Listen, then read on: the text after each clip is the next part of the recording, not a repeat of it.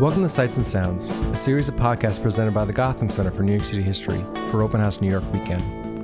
In this episode, Michael Haddam talks about the Prison Ship Martyrs Monument in Fort Greene, Brooklyn, where the remains of nearly 11,000 soldiers are buried, captives of the British who died from unspeakable treatment and torture during the American Revolution. New York was central to the military strategy of both the Patriots and the Loyalists, and the scene of that war's most important battle. Yet the city is seldom remembered as a major stage in our nation's struggle for independence. Here, Haddam, a visiting professor of history at Knox College, finishing a book on the surprisingly tense debates over popular memory of the American Revolution during the early years of the Republic, explains why. For more podcasts like this and for more Gotham Center programming, visit us at gothamcenter.org and sign up to our mailing list. Thanks for listening. Hello, and welcome to the Prison Ship Martyrs Monument podcast, produced for the Gotham Center for New York City History and Open House New York Weekend 2018. My name is Dr. Michael Haddam. I am a visiting assistant professor of history at Knox College and a former postdoctoral fellow at the New York Historical Society. I received my undergraduate degree from the City College of New York and my PhD from Yale University. Captured by the British during the earliest days of the American Revolution and held in prison ships off Brooklyn and New York, well over 10,000 Americans were exposed to the most unimaginable treatment. Many died, yet some lived to tell the tale of what had happened to them and their fellow soldiers while in British captivity in New York during the Revolutionary War. Following calls to commemorate their sacrifice to the cause of the Revolution throughout the 19th century, the Prison Ship Martyrs Monument was erected in 1908. And this podcast tells the story of some of the first American prisoners of war and their contribution to the nation's founding, as well as their subsequent commemoration here at the Prison Ship Martyrs Monument. Our story begins at the beginning of the American Revolution. Americans typically don't think of New York City as a place of importance in the story of the American Revolution, and I think that's a product of two reasons, one having to do with the history of the war, and the other having to do with how we remember it. First, our popular memory of the Revolution is so filled with stories about Boston and Philadelphia that New York City seems to not be an important part of the story. Yet, the city served as the site of the biggest battle of the war, and after that served as the North American headquarters for the British Army until the war's end. In other words, the city was occupied by the British for 8 years, while Boston was occupied for less than 2 years and Philadelphia for a single winter. The second reason New York City is not loomed large in our popular memory of the Revolution has to do with what happened in the century after the war. Unlike Boston and Philadelphia, who went to great lengths to preserve places of importance and commemorate events with monuments, New York City effectively paved over much of its revolutionary history. While Bostonians and Philadelphians could point to proud revolutionary moments that occurred in their cities, the Tea Party and the Battle of Bunker Hill in Boston, and the Continental Congresses and Constitutional Convention in Philadelphia, New Yorkers' history of the Revolution was one of occupation and suffering and displacement, and therefore was not something many New Yorkers were keen to remember. As a result, New York City has no equivalent to Boston's Freedom Trail or Philadelphia's Independence Hall or Old City. There are a few remaining sites from the 18th century left in downtown Manhattan. During the Revolution, the city extended about as far north as Chambers Street, and in the 19th century, as the city helped drive the nation's industrial revolution, the southern tip of the expanding island became a financial center, and its real estate became far too valuable to waste on monuments or buildings not devoted to making money. But while hostilities between British troops and colonial militia broke out in Massachusetts in 1775, it was really with the arrival of the British in New York in the summer and fall of 1776 that marked the proper beginning of the Revolutionary War. After Washington's new Continental Army forced the British to evacuate Boston in March of 1776, the regiments there sailed to Nova Scotia. There, they regrouped and prepared to fight a full-out war. General Washington, rightly assuming Britain's intentions, moved his entire army to New York during the spring. By the summer of 1776, those British regiments that had left Boston sailed to New York and awaited the arrival of reinforcements. Because of the city's unparalleled harbor, it made it the most logical place to headquarter the British Army and Navy. It was also strategically located between the troublesome New England colonies and the rest of the colonies, the idea being that the British would hem the New Englanders in and stop the rebellion from spreading. They were, of course, too late.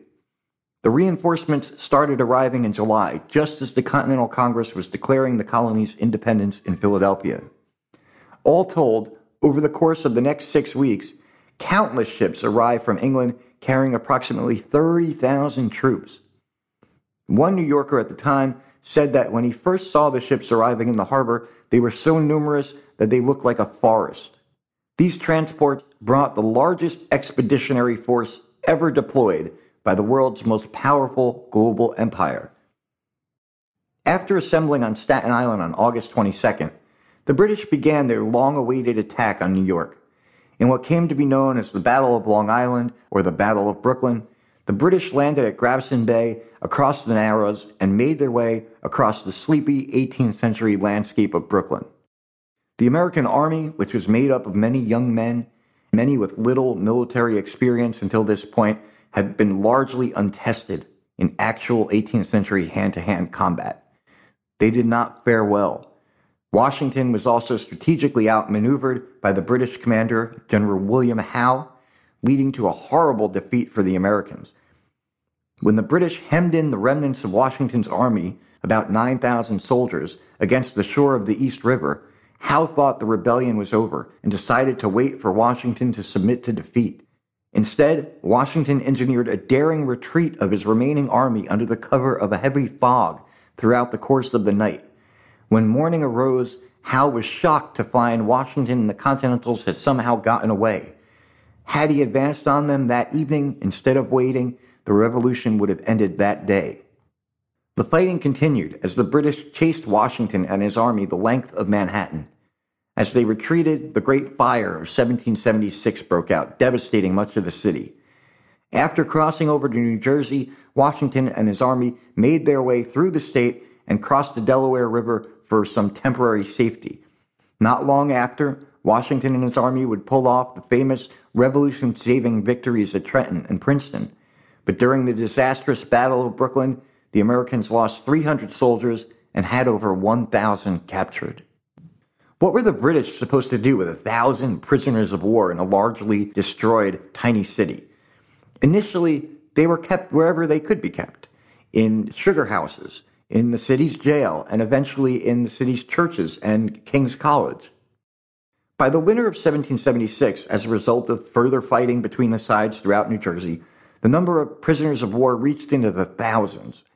And when churches and schools proved insufficient to house all the prisoners, the British began to keep them on transports and hospital ships, which they converted into prison ships, a practice that Britain had employed in previous wars and even for some of its domestic prisoners at home. The first two ships, the Whitby and the Grosvenor, were brought to Wallabout Bay off the shore of Brooklyn and stripped down for their new purpose. The location allowed them to be supplied with food and water, but were far enough from the city that any contagious diseases contracted by the prisoners would not spread to the general population. Also, because the surrounding area consisted of shallow, muddy flats, escape would be near impossible.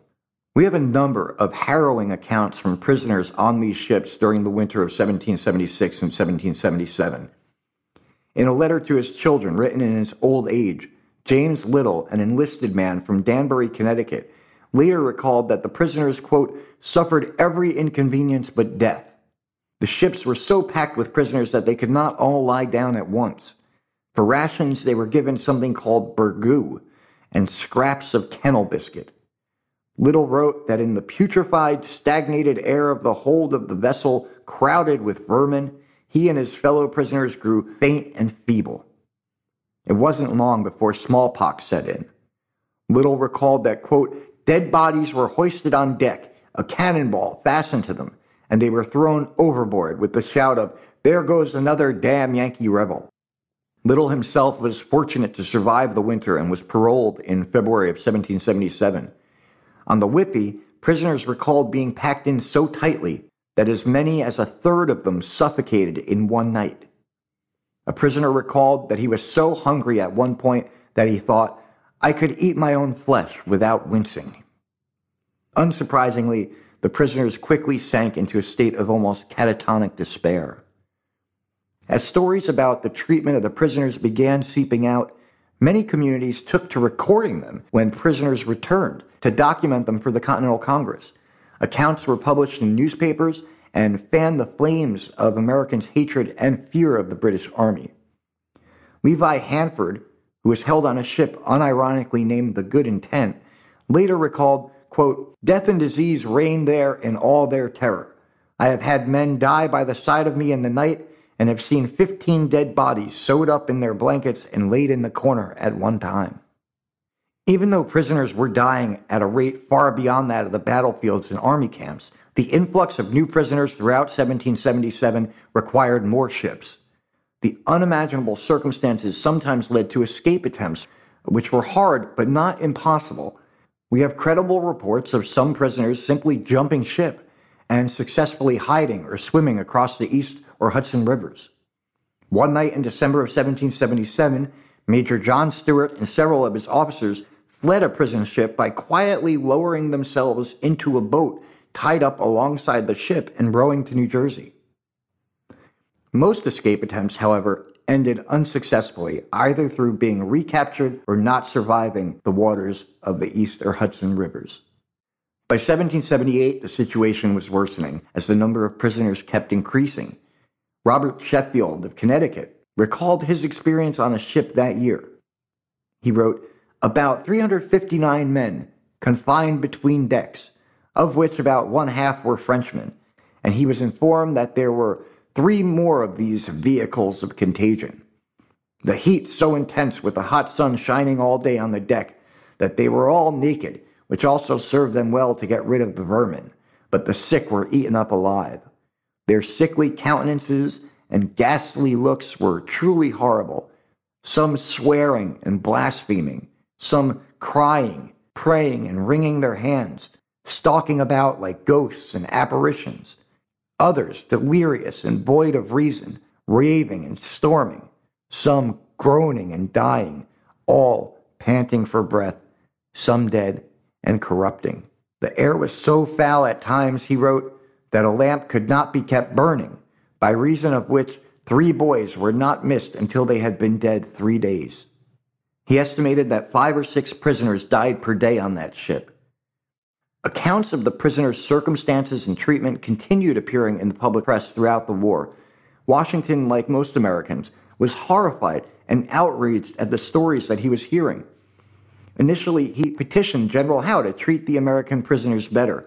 Howe claimed that they were being treated well, but it quickly became clear that he was being less than truthful.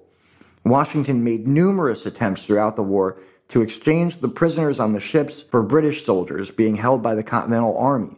So desperate was Washington to relieve his soldiers' sufferings that he was willing to risk replenishing the British Army's ranks with these exchangees, despite initial orders from the Continental Congress not to do so for that very reason. The British kept no official tallies of the number of prisoners or the number who died on the ships.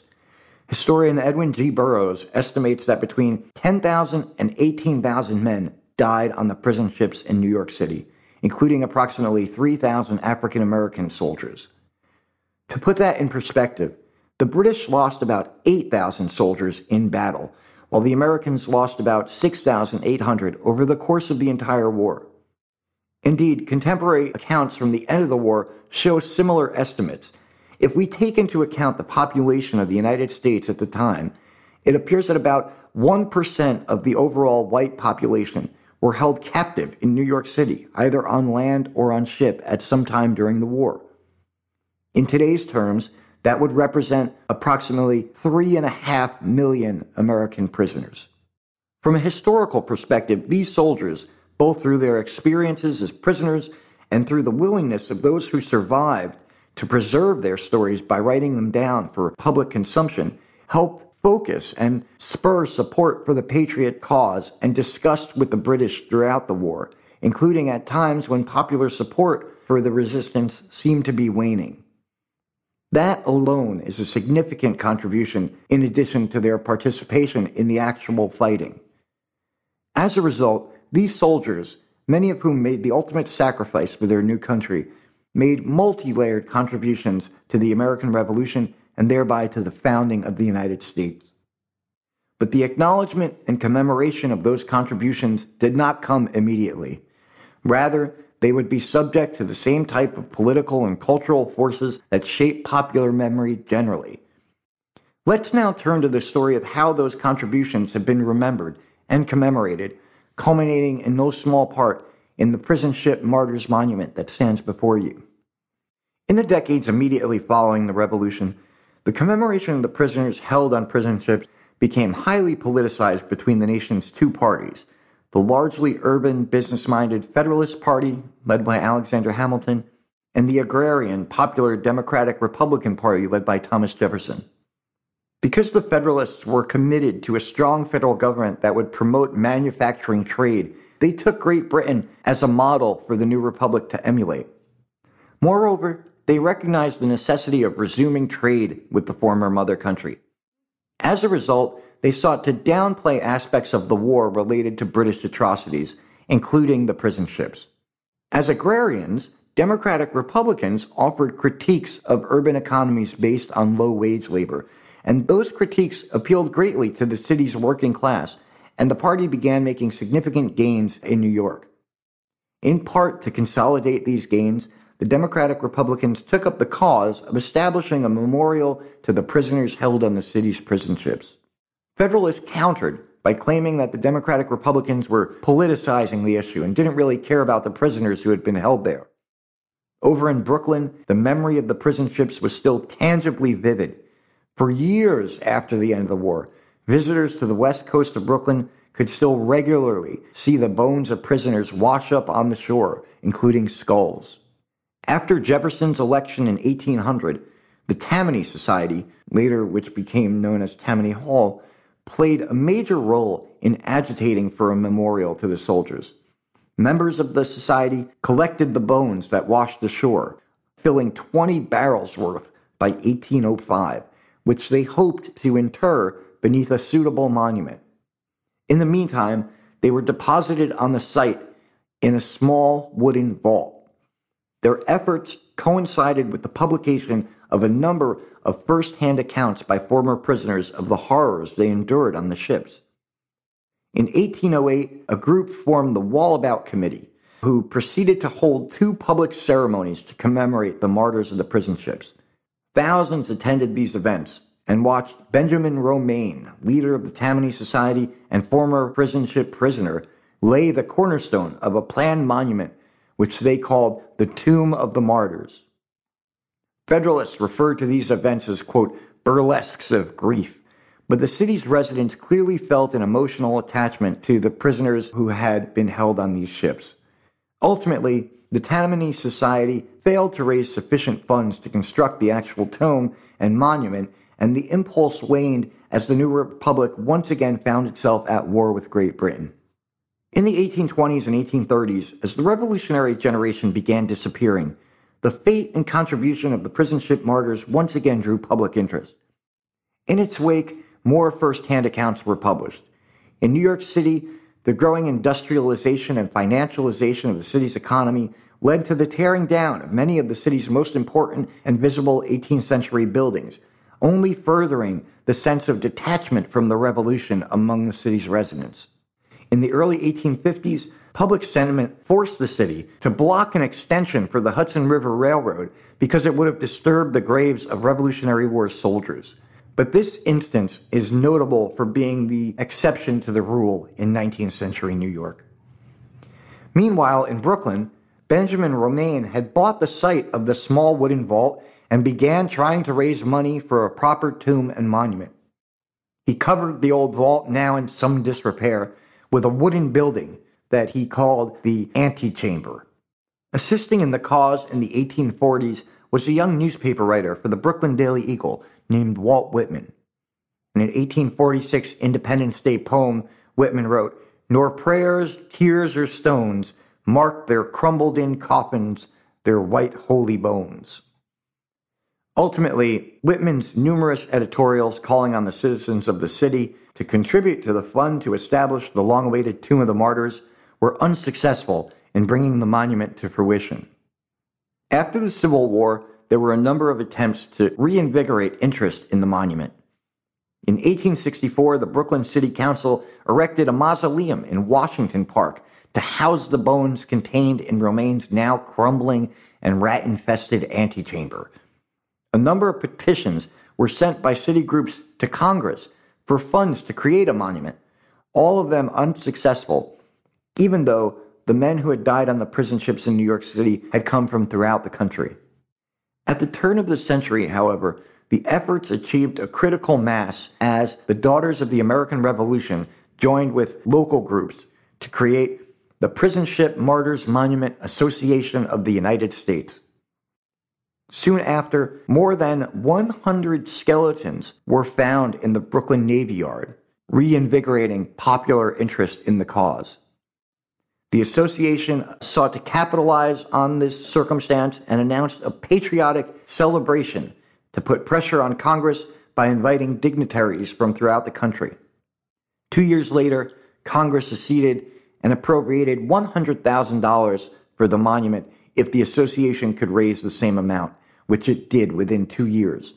On October 26, 1907, the cornerstone for the monument was laid, and just over a year later, on November 14, 1908, the Prison Ship Martyrs Monument was finally unveiled, almost a century to the day after the Tammany Society's first celebrations to raise awareness of the prison ship martyrs and the cause of establishing a monument.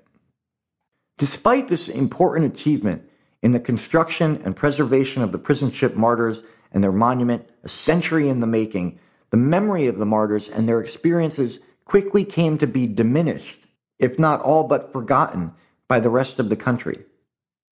Those who brought up the British actions were labeled petty Anglophobes for focusing on such things.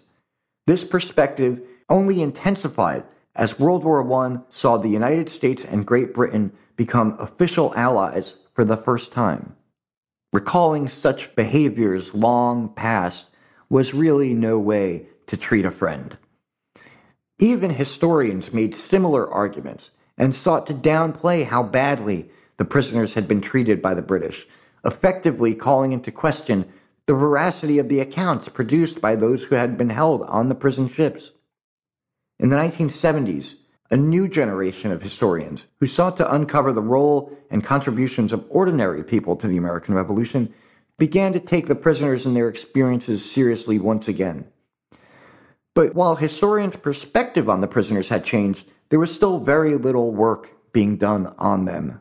That is, until Edwin G. Burroughs' book, Forgotten Patriots, was published in 2008. Burroughs, who was my mentor as an undergraduate at the City University of New York, was a native Michigander who came to New York in the early 1960s to pursue a doctoral degree in history at Columbia University. While there, he met fellow graduate student Mike Wallace, and over the next 20 years, the two collaborated on an immense project that ultimately became Gotham, A History of New York City to 1898. Burroughs and Wallace won a Pulitzer Prize for their book, and shortly after, Wallace was featured in the Rick Burns documentary on the city's history. In the early 1970s, Burroughs joined the faculty of Brooklyn College, where he remained until his retirement in 2011. There, he regularly offered his course, The History of New York City, one of the college's most popular offerings. Indeed, much of the information in this podcast comes from the research done by Dr. Burroughs. Listeners interested in learning more about the prisoners in New York City should seek out Burroughs' book, Forgotten Patriots. It is and will likely remain the most thoroughly researched work on the topic of American prisoners during the Revolutionary War for a very long time to come. And I would like to conclude this podcast with Burroughs' own sentiments on the significance of the story. This is a good time, he wrote then, to be reminded that the prisons and prison ships of occupied New York City were not, in fact, the figments of overheated imaginations, mere war propaganda calculated to inflame public opinion and silence the voice of reason. We hear much nowadays about the wisdom and virtue of the Founding Fathers, but the story of those dreadful places obliges us to keep in mind that the success of the revolution depended on the unheralded spirit, selflessness, and humanity of thousands of people not so very different from ourselves. They were not, for the most part, people inclined to oratory or pamphleteering. Few of them, so far as anyone knows, were especially well off or well read. Many probably did not own enough property to vote. Some were, in fact, the property of others. Only a handful, one suspects, had ever traveled very far from home before the provost of the Jersey swallowed them up forever. They rarely spoke more than a word or two about why they fought or what cause they were so willing to die for, except to say that it was to defend their country against a mighty and proud invader that held them in utter contempt. The nation they created in that war has changed profoundly since they were here, not least of all because its great wealth and power have put us at risk of becoming the kind of enemy they laid down their lives to overcome. On behalf of myself, the Gotham Center for New York City History, and Open House New York, I would like to thank you for downloading and listening to this podcast, and I hope that you enjoy the rest of the Open House New York Weekend 2018. Thanks for listening to this episode of Sights and Sounds. Be sure to check out the rest of our podcasts at gothamcenter.org and sign up to our mailing list to find out about other programming here at the Gotham Center for New York City History.